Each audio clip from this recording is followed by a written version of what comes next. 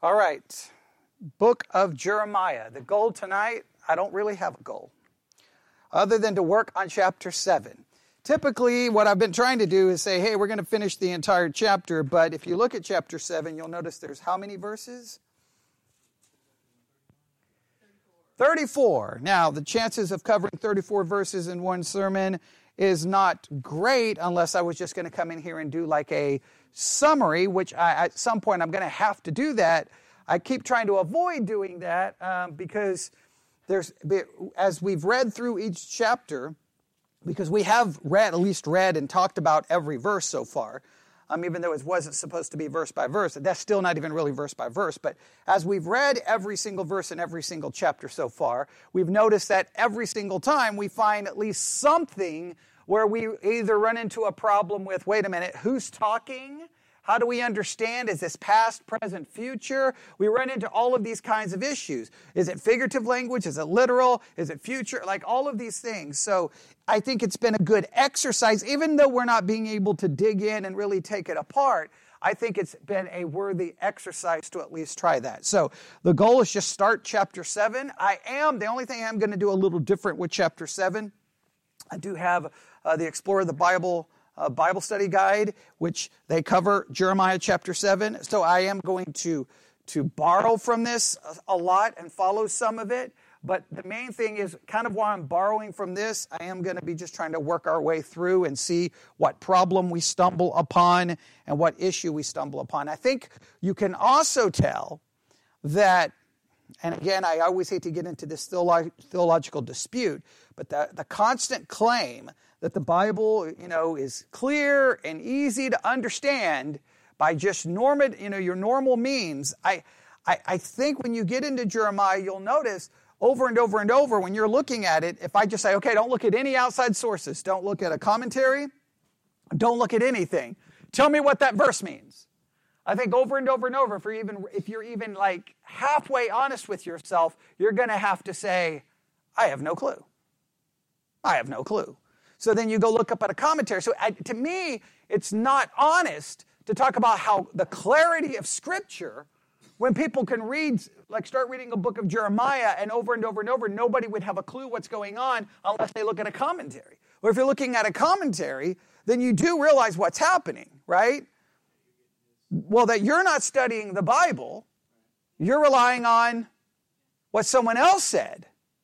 So, and then it's like, well, then you've come to a conclusion, but you came to a conclusion by looking at what someone else said, and because you agree with what they said, then that becomes the right position. That's not true Bible study. True Bible study is trying to work through the text without considering what anybody else says and see if you can figure it out. And I think we can know parts of Daniel, Ezekiel, Isaiah, Jeremiah, especially some of the minor prophets.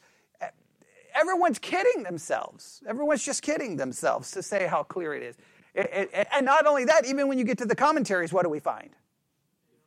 They don't even agree. So then you're kind of like, oh, come on.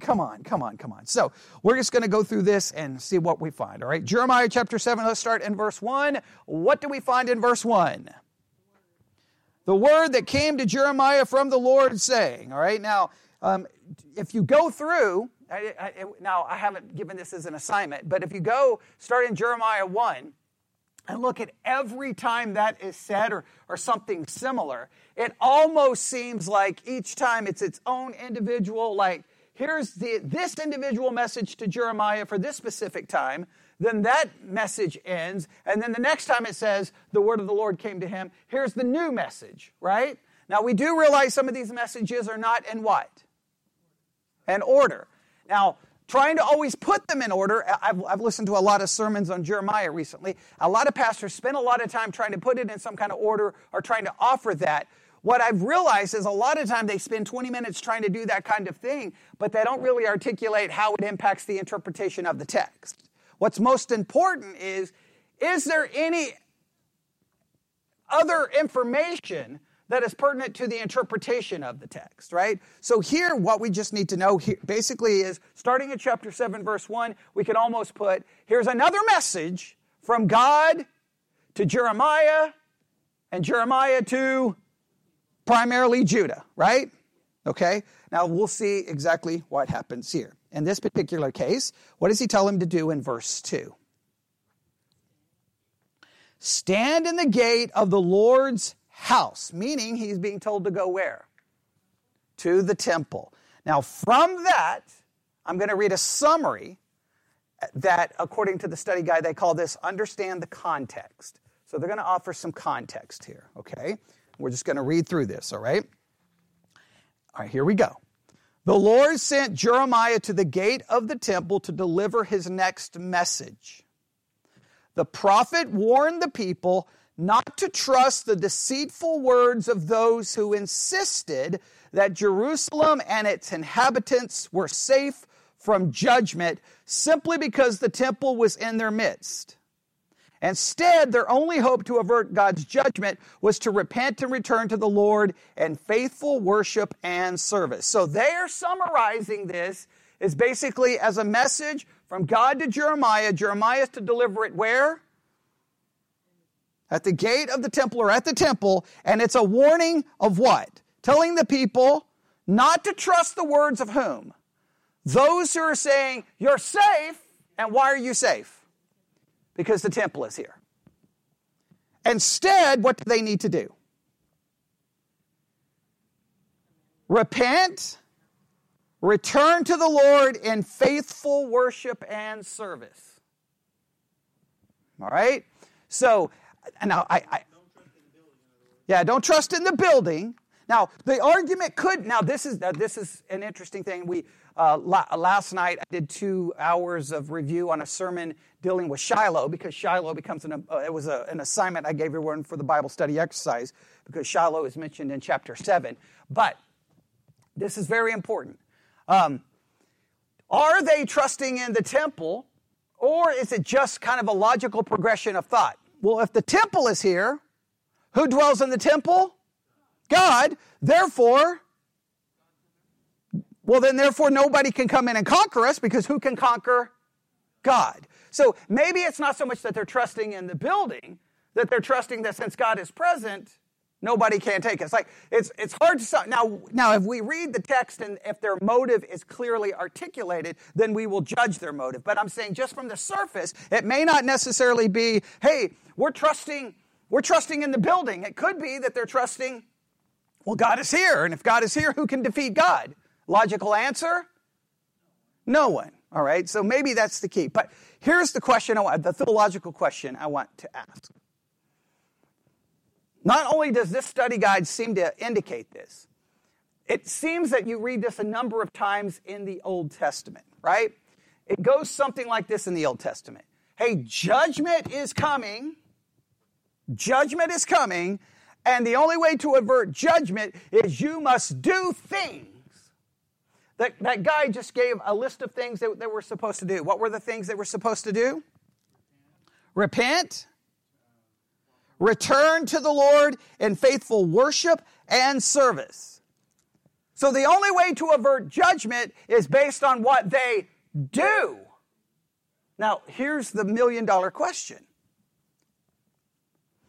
If the only way to avert judgment is based on what you do or don't do, were they ever going to be able to honestly, truly avert judgment?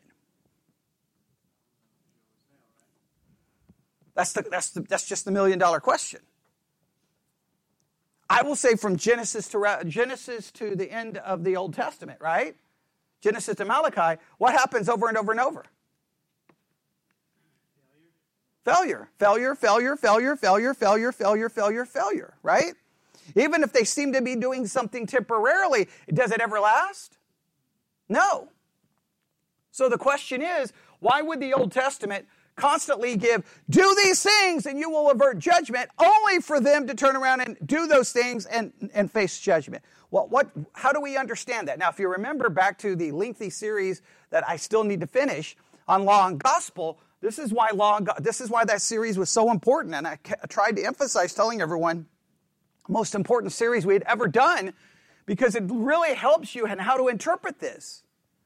If God is telling them, hey, judgment is coming, do this, you will avert judgment. What is that when you understand a proper distinction between law and gospel? It's law. Okay, good. It's law. Meaning that it's only going to reveal what? Their inability to do so. So the only hope is not, hey, do this and you will avert judgment. It should be, Lord, I can't do this. I need something other than a list of things to do. But most Christians preach it and teach it as they could do it, they should do it, and then what always follows that in the sermon? They could, they should. Well, that means they could.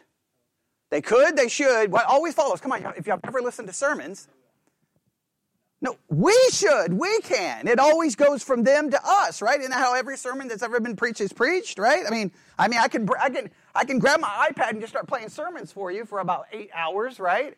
I mean, it's what all sermons do. Hey, Israel should have, they could have, and you can, and you should. The implication is always in the Christian world is that we have the power to do so. Now, sometimes what we argue is they couldn't, but we can. But we can. Now, the issue is, can we? Now, the answer to these questions greatly determine the way you perceive Christianity. The way you look at this greatly determines everything, right? This determines so much in how you view theology and how you view Scripture. When he says, when this study guide says the only way they were to avoid judgment is to do, 3-4 things, well, then we know how it's going to end, right? How's it going to end? Judgment. What happens? They go into captivity. Even when they come out of captivity, what happens? They fail and go right back into captivity. Yeah, well, I mean, when we open up the New Testament, where are they? Rome, under control of Rome, right? And then what happens after that? Destruction of the temple. And then the quote-unquote, the new kids on the block, the church, how does the church fare? I mean, you open your Bible and what do you see? How's the church doing in 1 Corinthians? How's the church doing in 2 Corinthians? How's the church doing in Galatians? How's the church, look, just go on and how's the church doing in Jude? How's the church doing when you get to the 7 messages to the 7 churches in the book of Revelation?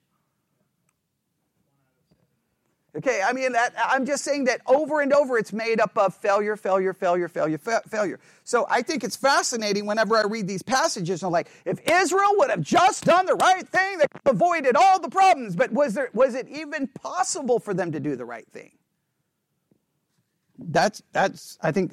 Look, and if you say it's not possible, 99% of Christians will disagree with you, or they may agree with you that they couldn't, but they will definitely argue and say that we can, because we now have been given supernatural power.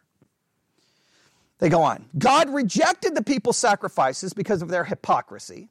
They acted like they were devoted to the Lord while at the same time worshiping other gods.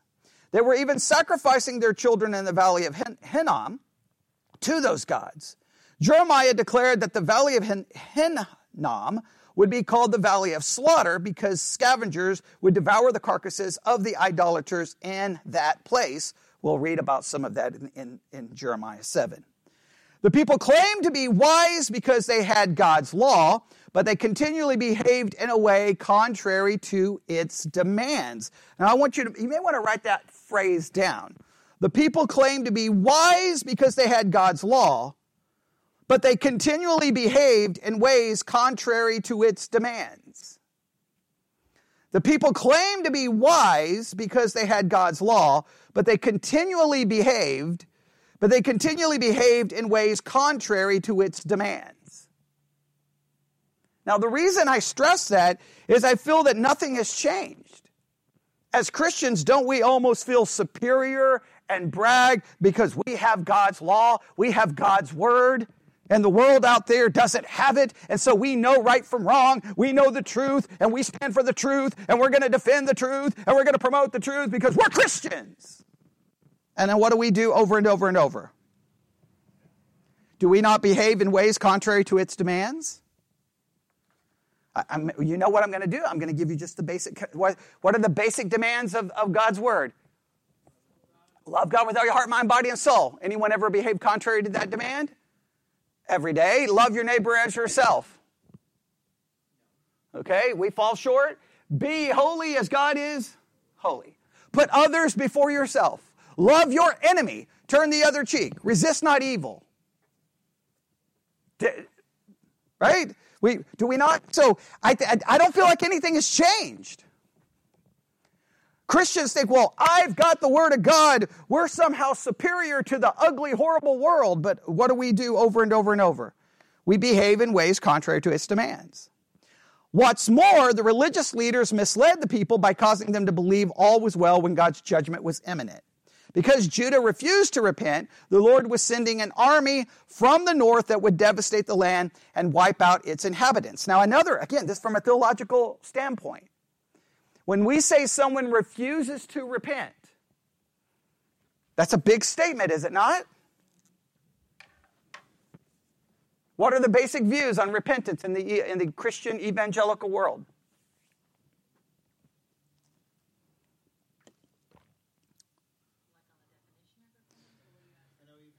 Okay, there's very specific views on how repentance happens, right? Okay, we talk about this every time, and every time I've met with Silas.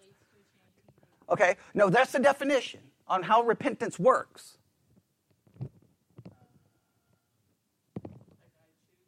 Okay, right. Either repentance is a work of self, meaning I refuse to do it, right? Okay, or I choose to do it. It's a work of man, or it's a work of God. If it's a work of God, then refusing to repent is whose fault?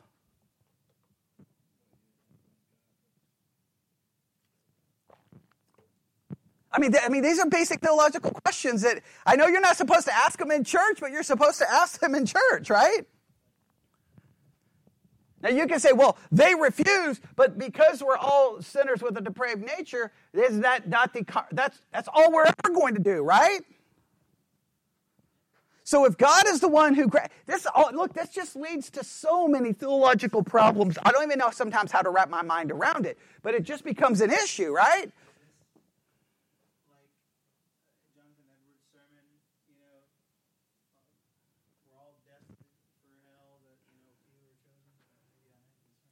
Sinners in the hands of an angry God, okay?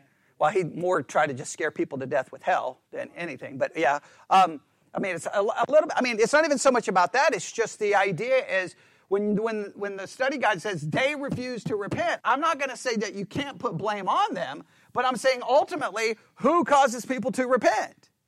If you say it's God, well, it's not just God's grace. Is it a supernatural work or is it not a supernatural work? In other words, is repentance simply, I give you information and you go, okay, I'm going to change my mind and I'm going to believe that. All right, I've repented. Or does God have to grant the repentance? If God's the one granting the repentance, then what would be the obvious struggle you would have with the books like Jeremiah or any of the books in the Old Testament? Even before we get to New Testament issues.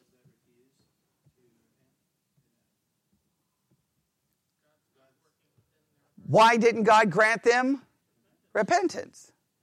Because if he granted them repentance, then what would happen? Then they would not have to go to a captivity, right? Right? I feel like I'm getting these looks like I'm like talking some nonsense. Okay, this is well again. It depends on your theology. Some theology would like, no, they repented versus Judah not repenting, or God granted them repentance and didn't grant them repentance. What do you think? What do you think most Christians would say? Yeah, that it's man who makes the decision. Now, sometimes Reformed people will say it's God, but then they kind of waver when you get to situations like this. But it has major implications on the book. Does everybody understand? It has major implications on the book. All right? All right, so, all right, I feel like that, I don't know, okay. Yeah, I don't know. I feel like I'm getting looks like I don't know.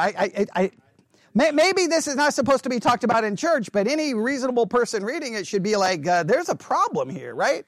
But okay, I'm going to read this entire paragraph again. The people claimed to be wise before they had God's law, but they people claimed to be wise because they had God's law, but they continually behaved in ways contrary to its demands. What's more, the religious leaders misled the people by causing them to believe all was well when God's judgment was imminent. Because Judah refused to repent, the Lord was sending an army from the north that would devastate the land and wipe out its inhabitants. And I'm just saying, when you read that, every individual who reads that, you have to answer in your own mind, why did they refuse to repent? And the answer is either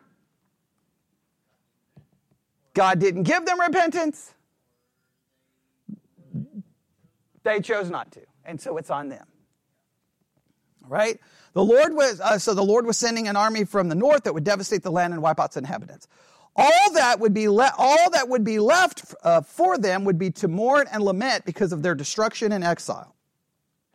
Those who thought they were wise, strong, wealthy must not boast in those things. God alone is faithful, just, and righteous.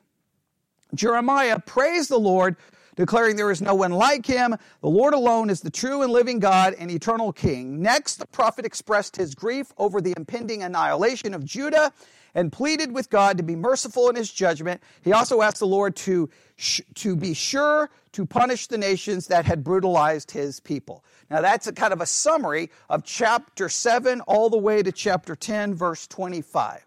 That's a summary of all of that. So we could just stop there, but we can't now because we're going to now work through chapter 7. But that gets us at least kind of close to you have an idea of what's going on. All right, everybody ready? Now let's go back to chapter 7, verse 1.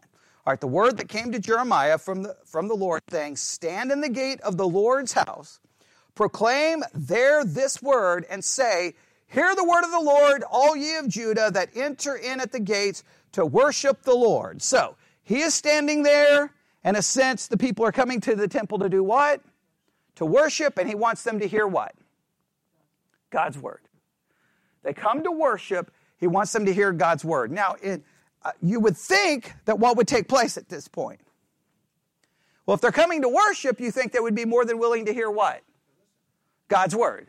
You think they would. Let's see what happens. Verse 3.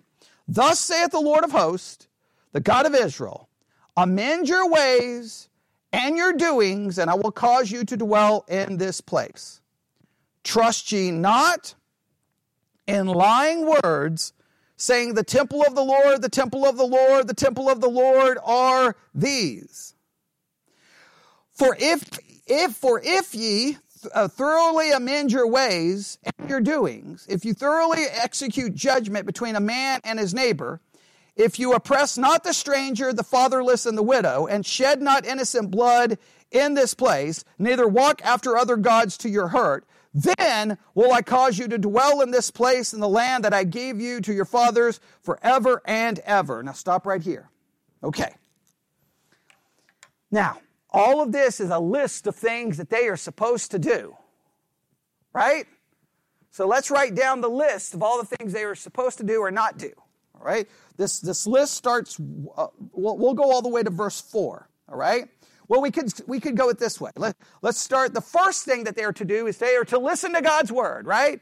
They're to hear God's word. They are to listen to God's word. That's the first thing they are to do. They are to listen, all right? That seems pretty easy. In fact, even the Bible study guide, they call Jeremiah 1 through 2 listen. They call it to listen. So they are to listen, all right? What else? After they are to listen, then what are they to do? What's the second thing? Amend your ways. Amend your ways and your doings. Amend your ways and actions. They are to amend. The NIV translates amend. Reform your ways. All right? So change your ways. Change your actions. Listen and change what you're doing. Now, it's going to even get more specific, is it not? Next, what are they to do? Stop trusting or listening or believing lying words. Stop believing and listening to lying words. Well, the people who are saying the temple, because the temple is here, you don't need to worry about anything, all right? But just don't trust in light words. So far, what are they supposed to do to fix all of their problems? Listen, change their ways, and no longer trust in false words. Well, I know. From a practical standpoint, yeah, how do they know who's telling the truth? Because the others would claim that their message is from God, and Jeremiah would claim his is from God. So who do you know? Right, I know. Yeah, that's a whole different problem, in not only that period of time, in all periods of time. But go ahead. Right.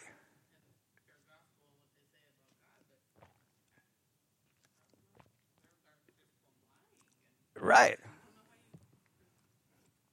Right, it's easy to blame the people. Hey, why are you listening to these false prophets? Well, you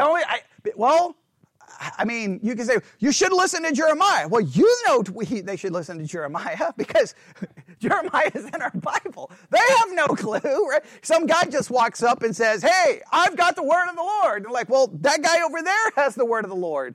I would hate to live at that time. It would be utter madness. Now, in some cases, some of the prophets were able to confirm that their message was from God through signs and wonders. But in some cases, you got to take his word or his word.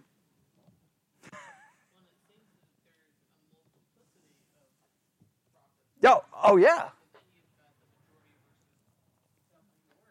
Right. The majority, or do you go with the minority? Yeah. Right. So what would you do? Like if you lived in that point, most people would go with the majority. You're like, there's got to be safety in numbers, right? And the multitude of counselors, you can even quote scripture to prove your point, right? I know, it would be maddening. And now we would say, well, go with scripture. Well, that sounds good, but everyone preaching a message claims that their message is from the scripture. So.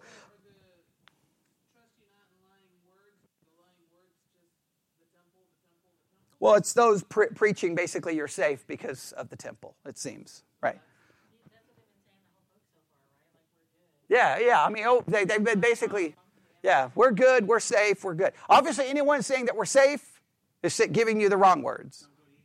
Okay, right. So, but again, you would only know that those are the wrong words if you believe Jeremiah was telling the truth. Like they don't have an app, that goes ding. True prophet, just arrived, true prophet, because it'd be like, well, I hear from God. And the other prophet would say, I hear from God. Never mind, just forget it, right? I mean, I don't know what I think I would just be like, what, I hear from God. You're all wrong, right? Everyone hears from God. Yeah, now for us, now it's easy, right? When we read it, we're like, what is wrong with you people? Listen to Jeremiah. But you don't live then. You would be like, well, why do I have to listen to him? Who made him special? Right? So, but let's go through the things they're supposed to do. They are to listen. They are to amend their ways. They're to not trust in lying words. And then start in verse 5. What do we have here? For if you thoroughly amend your ways and your doings, if you thoroughly execute judgment between a man and his neighbor. Now, we've already got the amend your ways, so we won't repeat it, but now we have a specific thing of what they're supposed to do. Specifically, and they're thoroughly amending their ways, what are they to do in verse 5? Execute judgment between a man and his neighbor. How does the NIV have it? Okay, they have to start acting in a just way with, we can't say those words. That'll be social justice, and we'll be called a woke church. We can't do that. We can't speak of that. No. The Bible never tells us to act justly. Okay, all right. No, I'm a little bit of sarcasm because anytime you talk about justice, people are like, that's social justice, and you can't go there. But God demands that people act what way towards one another? In a just way. Once again, this is specific instructions telling them to act in a certain manner. All right, what's next? All right, oppress not the stranger, the fatherless, the widow. So what does it mean to oppress who's the stranger? Immigrants. Oh boy, we can't talk about that either. We'll be a woke church. We can't do that. We got to build a wall and say all those kinds of things, right? They're not to, and basically, what are the people they're not to oppress? The immigrant, the alien, the foreigner. Okay, who's next? The fatherless.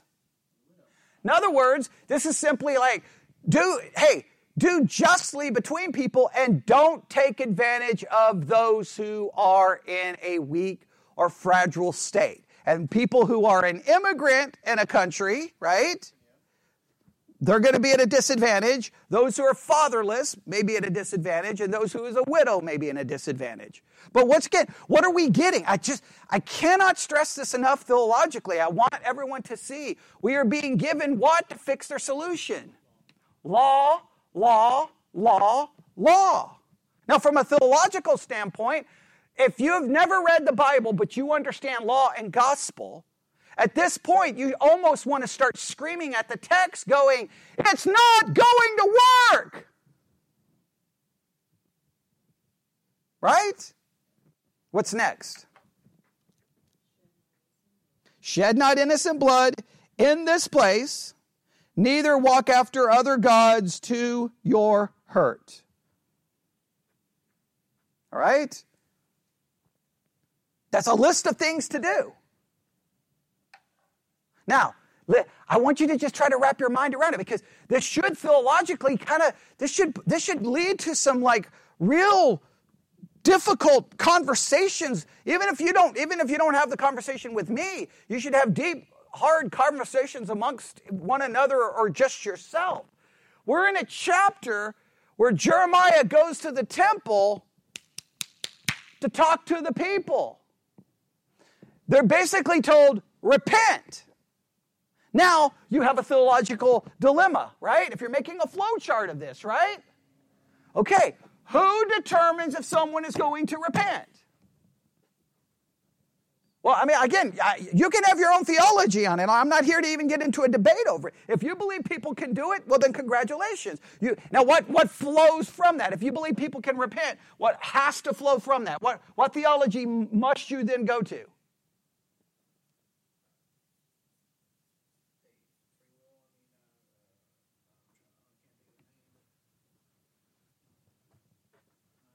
Nobody? Anybody online? Okay. Don't you have to go to Pelagianism or semi-Pelagianism?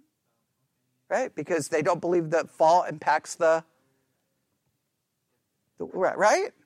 Okay, all right. So I'm just saying, if you want to believe people can repent, then that's on you. That's on you. Okay, that's on you. I know everybody's silent. Stephen's trying. Okay, help me out, people. All right. Okay, so I'm just saying, if you want to believe that, that's fine. Just don't say you believe in total depravity, because that's a lie. You're now a Pelagian or a semi-Pelagian, and that's okay if you want to be a semi-Pelagian. I mean, it's complete heresy, but that's perfectly okay. I don't care anymore about fighting theological battles, because it's irrelevant anyway. People are going to believe what they want. But that's where you have to be. Now, that's okay. Then you can look at it and go, well, God told Jeremiah to repent. They refused to repent. It's all their fault. And then who gets off the hook? God. Now you feel good. Now, does God really get off the hook?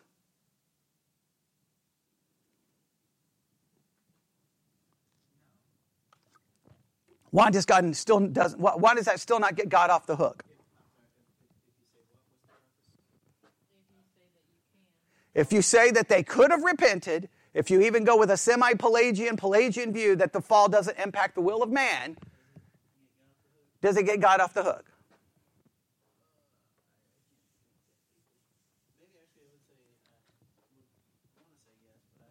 Okay, how does it get God off the hook?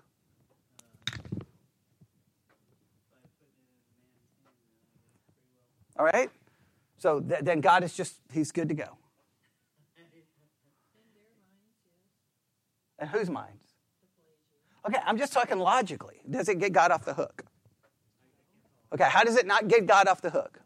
I got one saying yes, I got others saying no. How does it not get God off the hook?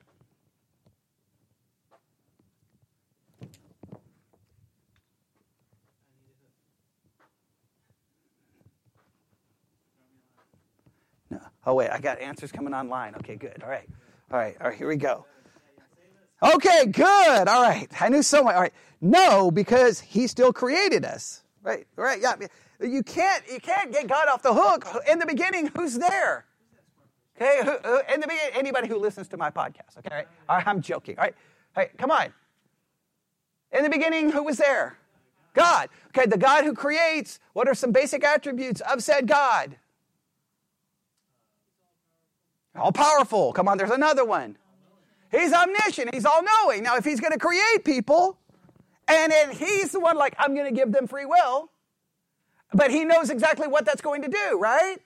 If you go tell your child, hey, you can go play in the street, and you know without a shadow of a doubt that they're going to get hit by a car, is it the kid's fault or your fault? Right? In other words, if God is the one creating the situation, knowing exactly what's going to happen, you can't get God off the hook.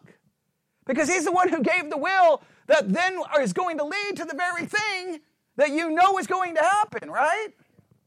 All right, so you can't get... So everyone feels like that gets God off the hook, and I've never understood how people feel like that. Remember, I say all the problems start where?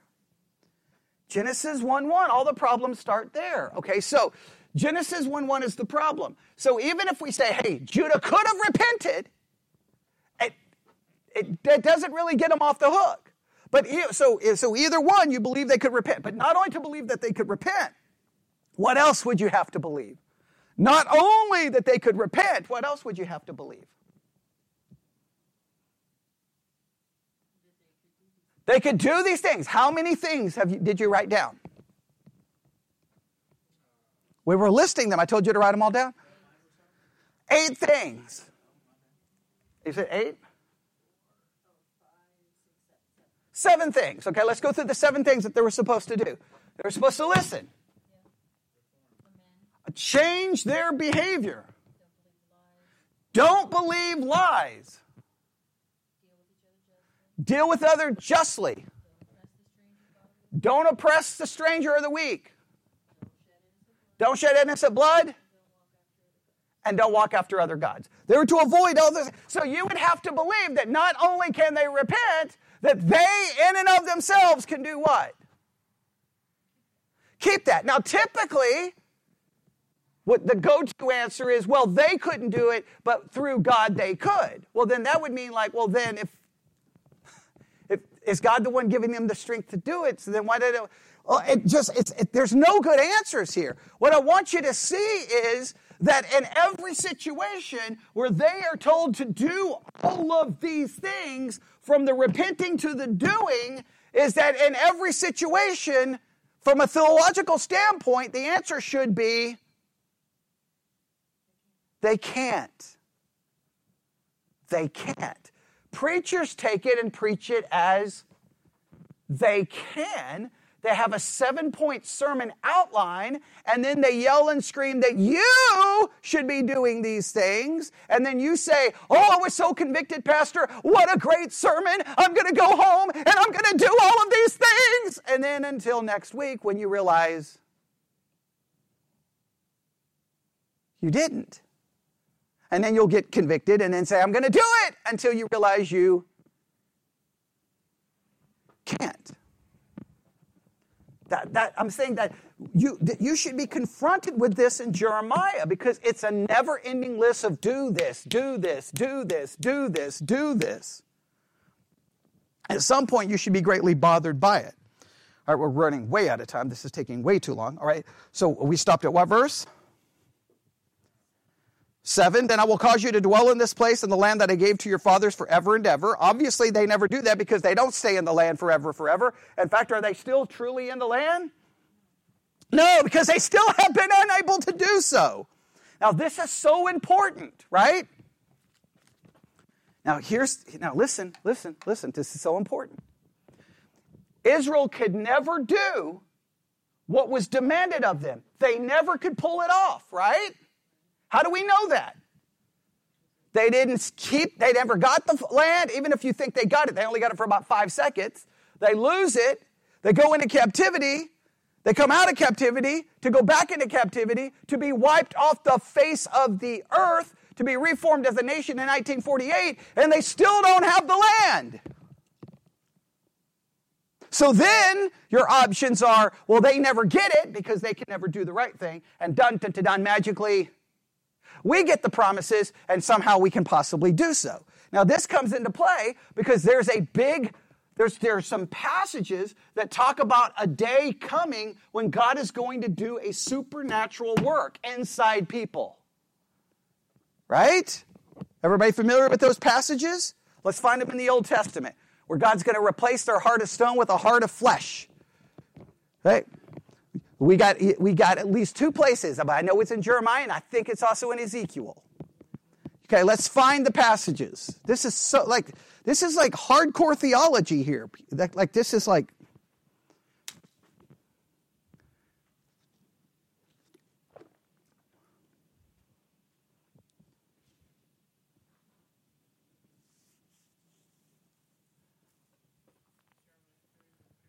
Okay, now see. This is so important. Okay, I want you to mark Jeremiah 7, all right? This is so important, all right? I wanted to get much further in this, but if all we get is this is so important. You said Jeremiah 31. Now, when you get to 31, everybody knows this chapter, right? 31 may be one of the most important chapters in the entire book of Jeremiah, right? Because this is what? This deals with what we call the new covenant. Oh, this is so important, the new covenant, right? The new covenant is typically preached as something for whom? Us. Now, let's read everything that happens here in the new covenant, all right? Can you see if you can find the one for Ezekiel? Okay, good. All right. Go to Jeremiah 31, start in verse 7. Yeah, 31:7. Right, 31:7. Now, if you go back, we could all read a part of chapter 30, but we'll go to verse 7, all right, 31:7. For thus saith the Lord, sing with gladness for Jacob and shout among the chief of the nations. Publish ye, praise ye, and say, O Lord, save thy people, the remnant of Israel. Behold, I will bring them from the north country and gather them from the coasts of the earth, and with them the blind and the lame, the woman with child, and her that travaileth with child. Together a great company shall return thither. They shall come with weeping, and with supplication will I lead them. I will cause them to walk by the rivers of waters and a straight way, wherein they shall not stumble. For I am a father to Israel, and Ephraim is my firstborn. This is the regathering of Israel. They're all going to be brought back from all the different countries. Yes? Okay. Verse 10, hear the word of the Lord, O ye nations, declare it in the isles afar off, and say, he that scattered Israel shall gather him, and keep him as a shepherd doth his flock. Now what should jump out at you in verse 10?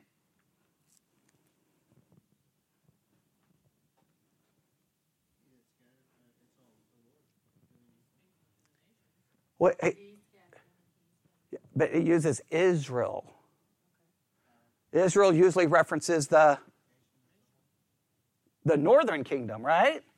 Okay, the northern kingdom at the time of Jeremiah had already been gone for 100 years, right? So it's using Israel now to refer to both sides. Those are questions you have to ask. For the Lord hath redeemed Jacob and transformed him from the hand of him that was stronger than he. Therefore they shall come and sing in the height of Zion. They shall flow together to the goodness of the Lord for wheat and for wine and for oil and for the young of the flock and of the herd. And their soul shall be as a watered garden, and they shall not sorrow any more at all. Now, either you have to say this is hyperbole and this is simply describing Judah coming out of Babylonian captivity, but it seems to go way beyond that, does it not? One, it uses Israel instead of Judah. And two, it has everyone being regathered. Does it not sound like that? Then shall the virgin rejoice in the dance, both young men and old together. For I will turn their mourning into joy, and I will comfort them and make them rejoice from their sorrow. And I will satiate the soul of the priest with fatness, and my people shall be satisfied with goodness, saith the Lord. Thus saith the Lord, a voice was heard in Ramah, lamentation and bitter weeping. Rahel weeping for her children, refused to be comforted for her children because they were not. Now we know that's quoted in the New Testament, right? We could get into all the implications here. Thus saith the Lord, refrain thy voice from weeping and thine eyes from tears, for thy work shall be rewarded, saith the Lord, and they shall come again from the land of the enemy. And there is hope in thine end, saith the Lord, that thy children shall come again to their own border. Now, if verse 15 is quoted in the New Testament and something is to happen after that, verse 15, where is that quoted in the New Testament?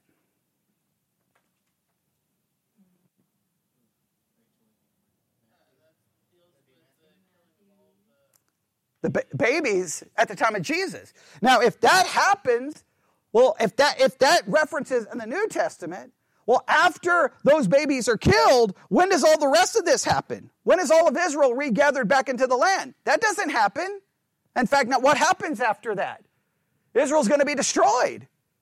So then, is this pointing to something future? Does everyone see the implications? All right. Then we have more going on here. There's so much we could talk about. And then all of a sudden, look at verse 31. Behold, the days come, saith the Lord, that I will make a new covenant with the house of Israel and with the house of Judah. Who is this referencing? Now, many say it's the church. Many say it's us. I say there's no textual reason not to understand that this is the nation Israel, right? Not according to the covenant that I made with their fathers. That's a dead giveaway, right? He just mentioned the covenant with the house of Israel and the house of Judah, not according to the covenant that I made with their fathers. Their fathers, that's not referencing the church. It's referencing the nation. In that day that I took them by the hand to bring them out of the land of Egypt, which my covenant verse 32, they break, or they broke, depending on your translation, although I was a husband unto them, saith the Lord. How did they break the covenant? We just read all the things they were told to do in chapter 7. Do they ever do those things? No, they constantly were guilty of it. So what's the ultimate solution?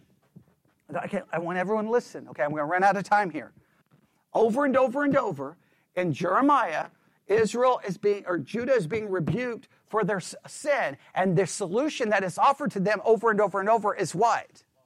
Do something. Law, law, law, law, law, law, law. They never do it, right? Even if there's a period where you're like, look at them. They started tearing down the idols and they seem to be so godly. It only lasts for what? Just a little while. All they do is destroy the external idols that never get rid of the sin that's inside of them, right? So then look, what is the ultimate solution? The day is coming that God's going to do something. Now please note, who's now in chapter 31, starting in verse 31, it's not about what they do. When it talks about what they did, they disobeyed, they break it. Now God's going to step in, right? And what's God going to do? But this shall be the covenant that I will make with the house of Israel. After those days, saith the Lord, I will put my law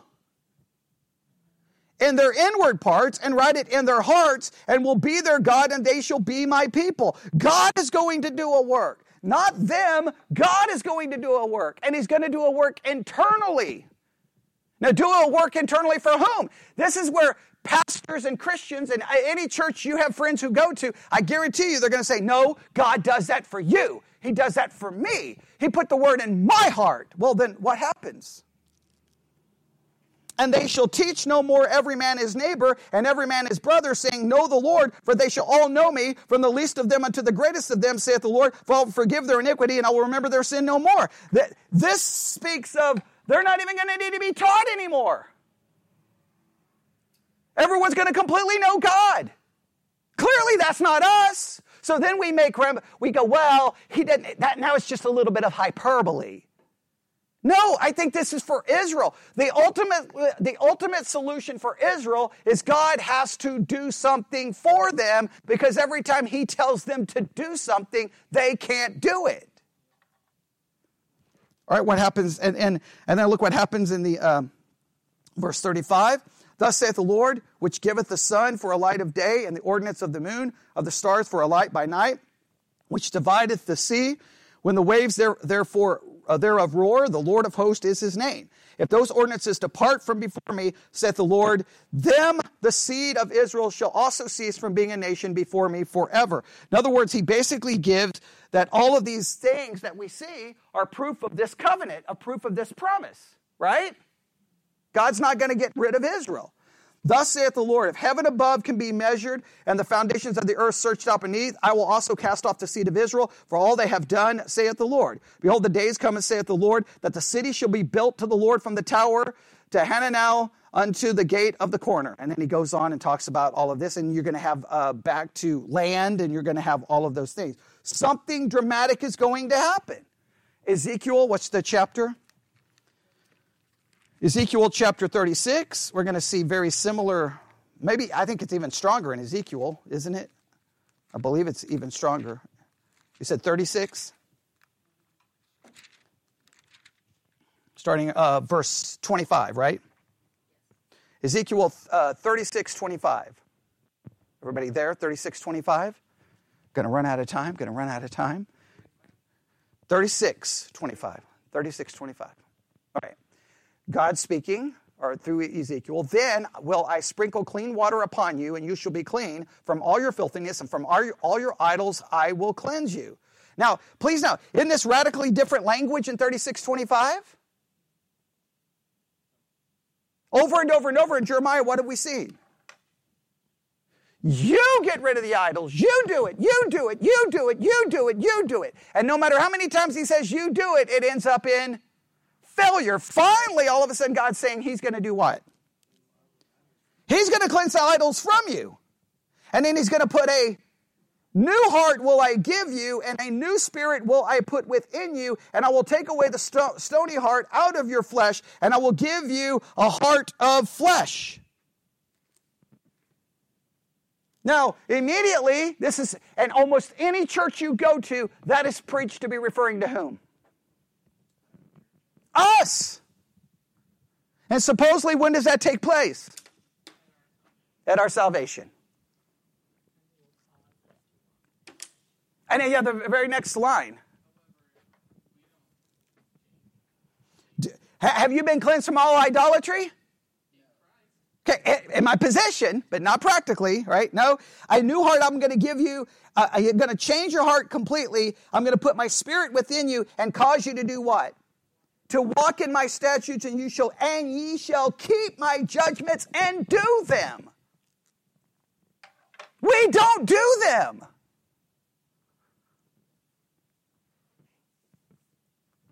Does everyone understand the implications here? Over and over and over, what is the solution given to Jeremiah to give to Israel? Over and over and over. Do this, do this, do this, do this. What do we know historically? They don't. They fail, they fail, they fail. And after failure, finally we have these amazing promises that says that time is coming, somewhere in the future, that God is going to do what? He's going to completely fix all the problems in Israel. Now, in Ezekiel 36, we can go back, but you obviously know this is referring to Israel's being talked about over and over. The house of Israel's mentioned leading up to it over and over. There's no way to get around that. Okay, but just continue reading and look at verse 28, just to know who we're referring to. Verse 28. And you shall dwell, Ezekiel 36:28. You shall dwell in the land that I gave to your fathers. That's not the church, ladies and gentlemen. That's not the church. And you shall be my people, and I will be your God. I will also save you from all uncleanliness. I will call for the corn and will increase it, and lay no famine upon you. I will multiply the fruit of the tree and the increase. I mean, none of that's ever happened in Israel. Ever.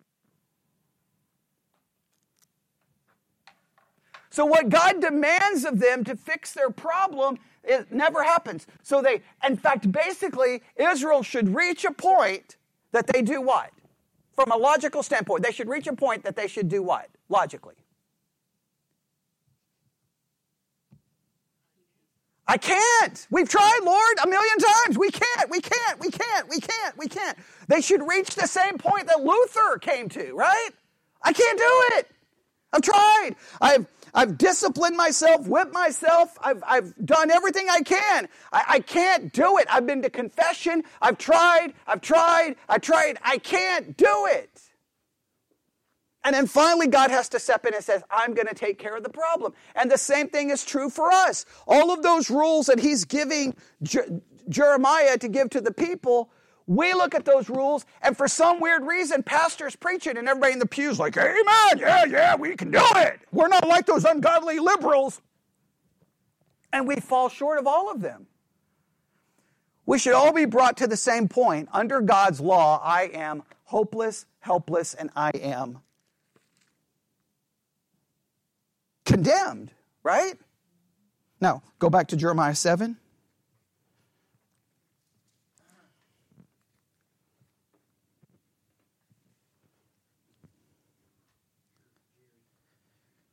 All right, Jeremiah chapter 7, back to verse 8. Behold, you trust in lying words that cannot profit. Will you steal, murder, and commit adultery, and swear falsely, and burn incense unto Baal, and walk after other gods whom you know not, and come and stand before me in this house, which is called by my name, and say, we have delivered to do all these abominations? In this house, which is called by my name, become a den of robbers, and your eyes, behold, even I have seen it, saith the Lord. But go ye now unto my place, which was in Shiloh, where I set my name at the first, and see what I did to it for the wickedness of my people Israel. Now, if you go back to 1 Samuel chapter 4, Shiloh was the place where they kept what?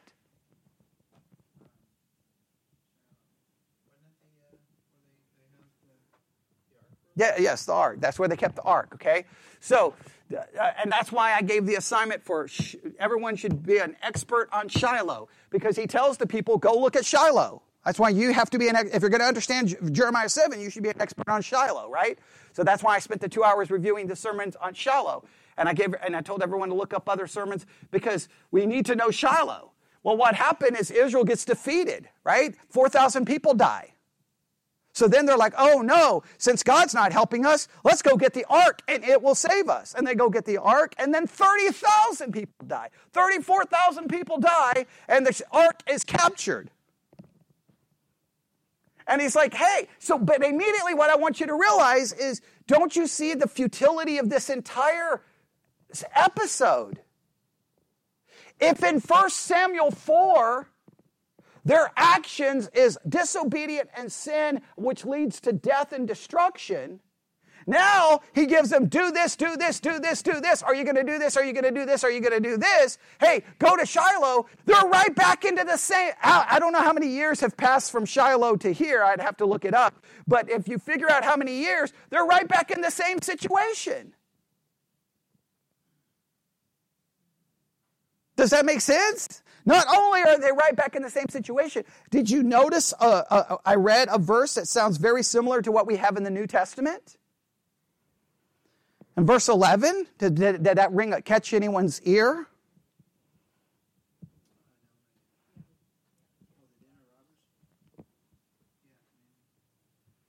What does that relate to?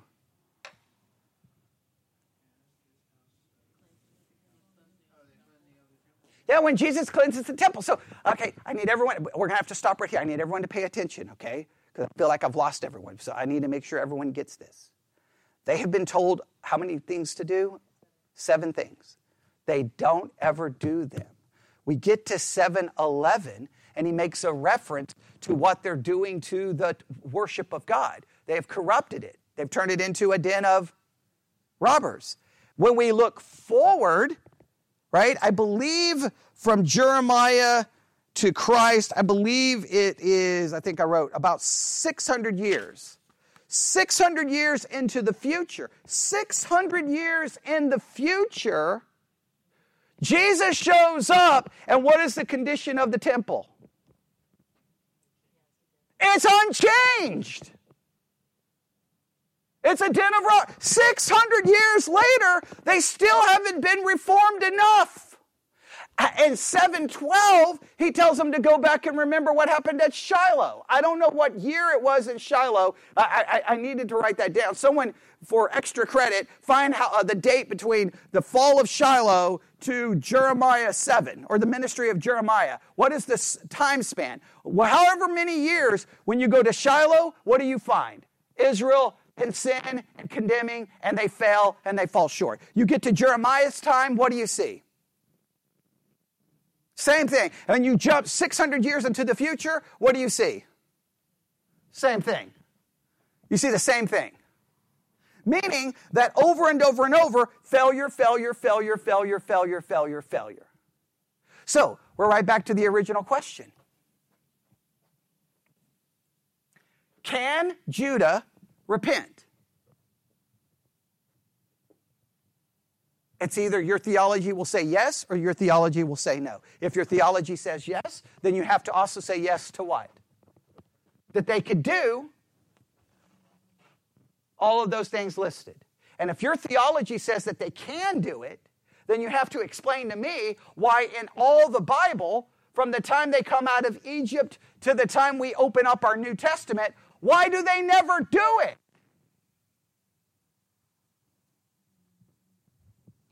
Correct? They never pull it off.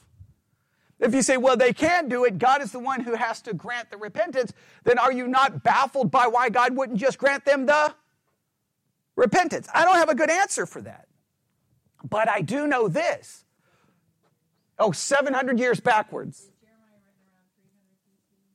I don't remember. I don't have it in front of me.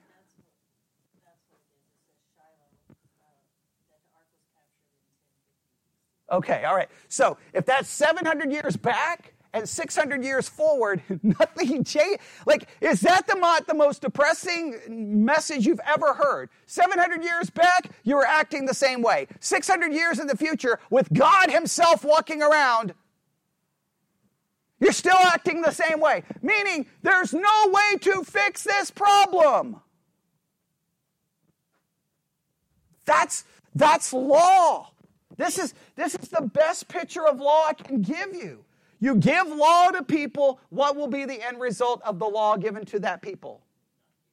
They will disobey it. Still don't know why Christians think if we establish law, we're going to fix society. It's the most ridiculous thing I've ever heard in my entire life. It doesn't work. Biblically, it doesn't work. So what's the only hope? What's the only hope for Israel? A day's going to come that he's going to make a new covenant with whom? Them. And that covenant is going to involve God doing a supernatural work in them. That has not happened. But God is going to do the work. For us, we are kind of grafted in, and we are a part of that new covenant to a certain degree, and we reap those benefits in what way? Not God doing a work in us, but God doing a work for us by imputing perfect righteousness and obedience to us, where we have the hope that the day will come when what will happen to us? There'll be no more sin. That's called glorification.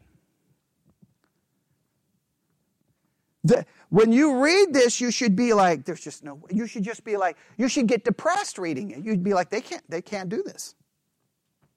But every sermon turns it into a sermon of what? Forget them. No, they get thrown out of the sermons really fast. It goes to us. You need to be doing these things. Do you feel guilty tonight? Come to the altar. Repent. Do it. And then everyone's like, what a great sermon. It was 4 points and it was 45 minutes. Oh, great. Thank you, Pastor. And then everybody walks around thinking they can do it. We can't. Nobody can. This is to break you. This is to depress you. This is to discourage you. This is to destroy any confidence one has in the flesh. You're like, they go backwards, they were the same way. They go to the present, they're the same way. They go 600 years into the future, they're the same way. They get destroyed off the face of the earth, okay, in 70 AD, and if you go to Israel today, they're the same way. Oh, and guess who else is the same way? The church is the same way. Even though we preach that we're not, that now we have those promises that are given to Israel in Ezekiel and Jeremiah, we say those are our promises, and now we have a new heart, and now we can obey. But those passages don't say they can. Those passages says they will obey. Well, that's not happened. It's not happened in the church. It's not happened in Israel. Now, that is a radical, utter destruction of all the theology typically taught in the church. Like an absolute, utter, complete different approach to the entire subject. So if you're confused by it, that's because you've heard all of the other sermons on the subject. And feel free to believe all the other sermons. But, one day you're going to wake up and realize you can't actually do what you claim you can do. And then you're going to have to come to a conclusion. There's got to be a better way to understand this text. Or you just have to come to the conclusion that no one can be saved, no one will ever be saved, because if it's dependent upon us, it's not going to happen. Just like it never happened for them. All right, let's pray. Lord God, we come before you this evening. These are very difficult subjects. I pray we feel the weight of the conviction from it and realize our only hope is not what we can do, but what you have accomplished in Christ. Our trust and hope is in that and in nothing else. And we ask this in the precious name of Jesus. And God's people said,